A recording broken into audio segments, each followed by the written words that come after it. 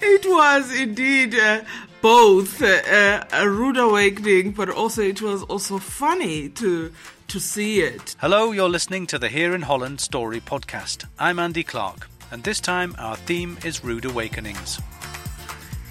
One of the most shocking stories that happened to me in this country is going to a health spa. It's not a Dutch thing, apparently, but it's in the Dutch houses. Okay, so I have been in the Netherlands for almost 2 years, and I'm taking Dutch lessons, but I don't yet speak Dutch. I kind of thought to myself, where am I? Am I in a third world country? I mean, this can't be right. This can't be natural. A mix of intriguing story moments from internationals this time. A collection of experiences hammering home the realization that things here are a bit different. There are stories of pain and pleasure, embarrassment and disbelief. My name is Ruba Mimi. I've been in the Netherlands for 4 years now. I'm Palestinian, so before coming to the Netherlands, I was all the time living in Palestine, and actually the Netherlands is the first station in my life outside my home country, Palestine. I come from a very warm country, so the first impression was cold, because I was unlucky to come in a year where winter came too early. So in 1st of October, I saw that part of the water was already frozen. So that was shocking to see, to be honest. But other than that, it was a very pleasant impression, a very pleasant experience in the first months. The cold might have been a shock for Ruba, but that was not her rude awakening. I'll let her explain. One of the most shocking stories that happened to me in this country is going to a health spa. Back home, we have the hammam, so it's similar to what they call in the West the health spa. And I love it. I enjoy it very much, especially in winter. It's very nice to be inside and enjoy the water a bit. So we entered those websites, which again were a surprise to us, where you bid and then you get vouchers to go to health spas. So we were too enthusiastic. We bought vouchers for 2 different health spas because we love it that much. This was to go for massage, for sauna, that sort of thing? Yeah. This is a place where you go for massage, sauna, jacuzzi, my favorite part, and there's usually an indoor swimming pool. So we went to this health spa. So of course we had our swimming suits, our towels and everything. And we were shocked when we first got into the reception that we're not allowed to wear our swimming suits. So I was like, okay, what else? She said, nothing. You need to really sleep. You need to be inside naked, completely naked. And I was very shocked. I couldn't even imagine that this culture exists in the world, that some people go to swimming, to health spa, enter a jacuzzi without anything. I mean, everything is visible. So I thought, in where I come from, swimming in front, and it's a mixed usually facility. Swimming in a swimming suit is already something, and also swimming naked. This is a very far step for me. So that was a surprise, and I didn't go in. And from that moment on, I'm still looking always on the internet to try to find a health spa where I can wear a swimming suit. And I discovered that sometimes they have one Wednesday every blah, blah, blah, where you can go to the health spa with a swimming suit. But to be honest, this was one of the most shocking experiences I had in Holland, to go to a health spa without completely naked. I mean, it's too open. That's Ruba, still coming to terms with the shock of the no-clothes policy in the Dutch sauna. Our next rude awakening will have you wincing. Here's why it happened to me that was funny early on, and it actually wasn't so funny because it was a bit painful. This is John from the US, who's been in the Netherlands for about 7 years. A story from when he first arrived. You find that when you first go to a dentist's office here in Holland, that the one thing that you notice is a little bit different from your home country is that they don't often give painkiller or Novocaine shots before they do work, if you can believe that. So I really wasn't expecting them to actually start drilling on my teeth until I had gotten that, and so I thought they were still just checking around in my mouth, and soon enough I heard a drill going. And they did. They drilled quite a while, but then they eventually hit a nerve, so I did have to... I think I kicked the tray, actually, off the stand, and then they realized something was up and stopped, and that's how, through a little bit of the tears, I was able to tell them that I needed some painkiller. So I found that interesting, and then after it, talked with some other people, and it's actually not very standard here in the Netherlands to give Novocaine for anything other than the real substantial dental work, such as extractions and stuff like that. That was a surprise for me, and of course, a lot of things you just learn from your own experience. And I'm telling you this so that you might not have to go through the same experience. Ask for the Novocaine up front. Just how painful was it? You tell me. You have a drill, you hit a nerve. That's painful. Yeah, and the thing is, I knew what was coming because I've had it happen before. I mean, my teeth happen to be very sensitive, so growing up, there were often times that even after getting a painkiller, I could still feel a twinge. So when you have the drilling going on and you can sense that they're getting deeper, it's an unfortunate thing to actually have to experience it and then tell them that they've done something. Are you still at the same dentist? No. So how does it make you feel about being in the Netherlands when you've been through something like this? Well, I kind of thought to myself, where am I? Am I in a third world country? I mean, this can't be right. This can't be natural.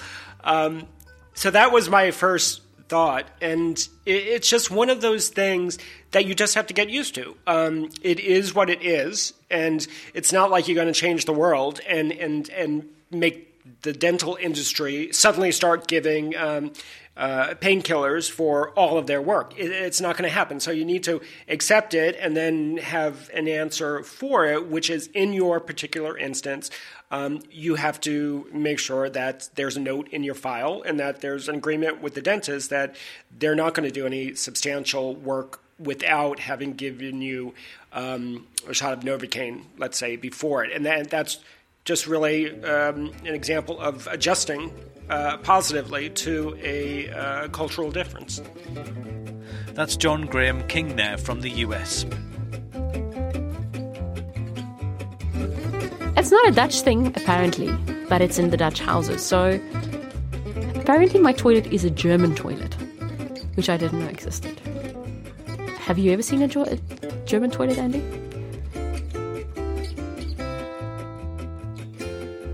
Well, you know what? I have seen a German toilet. And you too, dear listener, will be let into the secret of exactly what that is in just a moment. Here in Holland is ambitious and wants to be the first podcast to crowdsource an episode. I want you to share your story via WhatsApp audio with me, and this is a challenge, dear listener, I want you to pass on to friends and family too. As far as I know, no one has ever done this before, and it would be great to pull it off. So if you have a story, then why not share it via WhatsApp with me? The number is 06 12 42 83 87. 06 12 42 83 87. Even if you're outside the Netherlands, you can still take part. Drop the 0 and add the international code 31 at the beginning. The theme is small victories. Tell me a story of a small victory you had when first moving to the Netherlands. What was it? How did you succeed? And how did it make you feel about being here afterwards? Small victories are important in getting to feel at home in a new country. So why not share your story? And let's make the first ever crowdsourced podcast. You can also mail me a story to hereinholland@gmail.com, and there are more details in the show notes and on the website hereinholland.com. Okay, back to Natasha and her rude awakening. Apparently my toilet is a German toilet, which I didn't know existed. Have you ever seen a German toilet, Andy? It's got a base and then a drop-off. So whatever you deposit into the toilet stays back at you before you flush the toilet. And I had never seen this in my entire life. And my Dutch neighbour was very quick to tell me, no, it's a German thing. but I've seen it in so many Dutch houses. So people are really interested to see if they got enough fiber in the morning, it seems, but it's a shock to the system. So I personally, I've banned my husband to that toilet. I do not use it at all. Okay, now you mention it, I have come across that, of course I have. I've been here for 20 years. And someone explained it to me that it was to check for worms. Oh my. Wow. What do you eat that you have to check for worms unless you're 2 years old and you're playing in sand? Yeah, but, I don't know. It's pretty disgusting, but that's how it was explained Dutch to me. generally have an obsession with poop. There are poop games. We're not as obsessed with bodily functions in South Africa, and I like it because it's done in a light-hearted way, but I am not used to that being so at the forefront of cartoons and conversations like it is. Hi, my name is Nandi Mgai. I'm from Johannesburg, South Africa. I'm living in Holland now for 15 years. Fellow South African Nandi was almost swept from her feet by the pace of life and the seemingly indifferent people when she first came to the Netherlands. I came in October and starting winter, cold, gloomy, grey, dark, and everybody rushing to get inside. I'd come from summer and also different pace.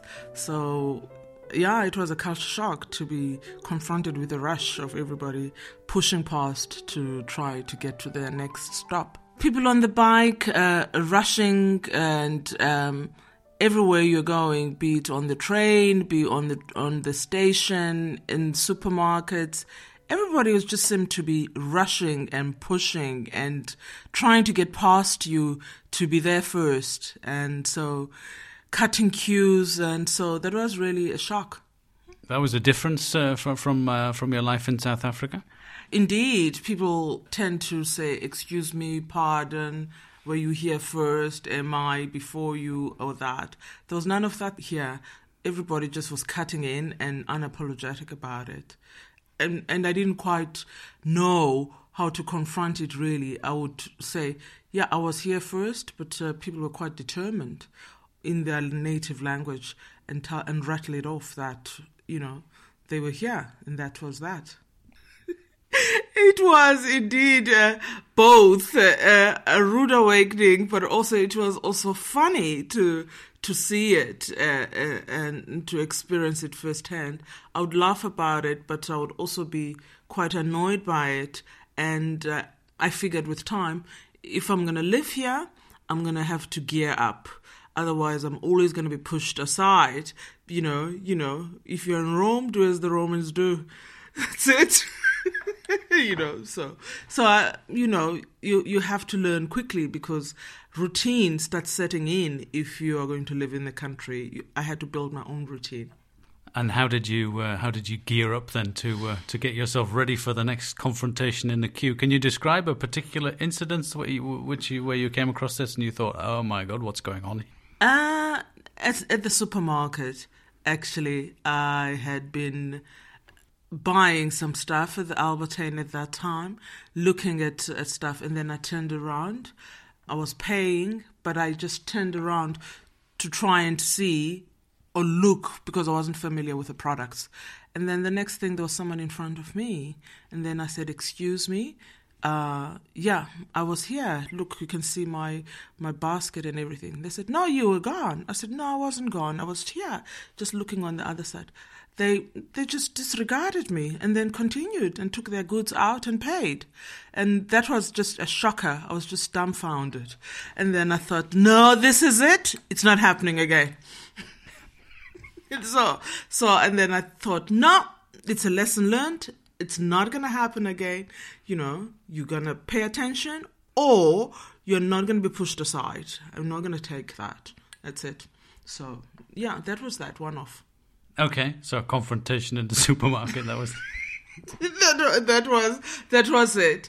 But also, I thought, okay, you need to think about it. You must still keep your cool. You don't want to create a scene at the supermarket. You might be kicked out, but don't be pushed aside. That's it. Okay, so no more Mrs. Nice Guy.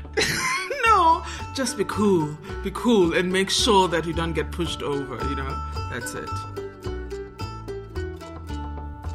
That's Nandi from South Africa. These days she's as cool as anything in the supermarket and everywhere else, having got to grips with the pace of Dutch life. I'm Sarah Bringhurst Familia, the public relations for the Expatriate Archive Center. We collect basically stories. We collect the life experiences of expats all over the world from anywhere in the world. We'll be hearing more about those stories from the Expat Archive in a future podcast, but Sarah now shares a story of her own. It's a kind of whoops moment. Prepare to cringe. Okay, so I have been in the Netherlands for almost 2 years, and I'm taking Dutch lessons, but I don't yet speak Dutch. Or I should say, I speak Dutch very badly. And at times, many times, Dutch people lecture me about the fact that I don't speak Dutch yet. And I'm always getting in these situations where, like even the other night, I was at a social gathering and just chatting about something or other, and it came up that I had been here for this long and I don't yet speak Dutch. And she said, "Oh, that's almost a crime. Everyone should speak Dutch." And I guess I talk to other expats and they have similar experiences, that it's just hard to learn Dutch because Dutch people speak such good English. But I think at times it can be a little bit, Dutch people culturally are maybe not quite as warm as some of the other countries I've lived in, like Italy or Chile, where people just embrace you. And even when you speak really badly, if you speak 2 words of their language, they praise you to the skies. And Dutch people are a little more honest. And so last year I was having kind of one of those bad expat days or weeks where you just feel like, oh, why am I here? Why did I do this? Ugh. And I was at a gathering of expats, and I was kind of venting about all my gripes about the Netherlands to this very sympathetic woman who also had an American accent, so I figured I was safe. And at the end, she said, "Oh, let me give you a hug." And then she said, "I'm actually Dutch. I grew up in the U.S., but I'm also Dutch. And some of us are nice. In fact, a lot of us are nice. And let me give you a hug on behalf of all Dutch people." So it was kind of a lesson to me that you never know, and you shouldn't really gripe as much as maybe you want to anyone, but also that people can be so kind and so welcoming. That's Sarah Bringhurst Familia there, hoping that the ground will open up and swallow her. Next time in the interview podcast, which is the sister podcast to this story podcast, we'll be talking about volunteering in the Netherlands and how that can enrich your life. And the next story edition will be tackling Dutch directness. Please tell friends and family to check out the podcast too. It can be found in all of the usual places, the iTunes Store and Android apps. Just search Here in Holland. I'm on SoundCloud and Stitcher too. Of course, there's the website hereinholland.com and Facebook. And don't forget the Crowdsource Podcast Challenge. I want to be the first podcaster to be able to completely crowdsource an episode, so let's make it happen. Send me an audio anecdote via WhatsApp 06 12 42 83 87 06 12 42 83 87, or you can mail your story to hereinholland@gmail.com. The theme is small victories. Tell me the story of a small victory you had when you first came to the Netherlands. What was it? How did you succeed? And how did it make you feel about being here? Small victories are important in getting to feel at home in a new country. So why not share your story and let's make the first ever crowdsourced podcast. If you're outside the Netherlands, why not take part too? Drop the 0 from the WhatsApp number and add the international code 31. All the details of the Crowdsource Challenge are on the website hereinholland.com, and all the details are also in the show notes. I hope you enjoyed this Here in Holland story podcast, only the second ever. It would be great to give me a review in iTunes if you did, or comment anywhere else. From me, Andy Clark, until next time, and thanks for listening.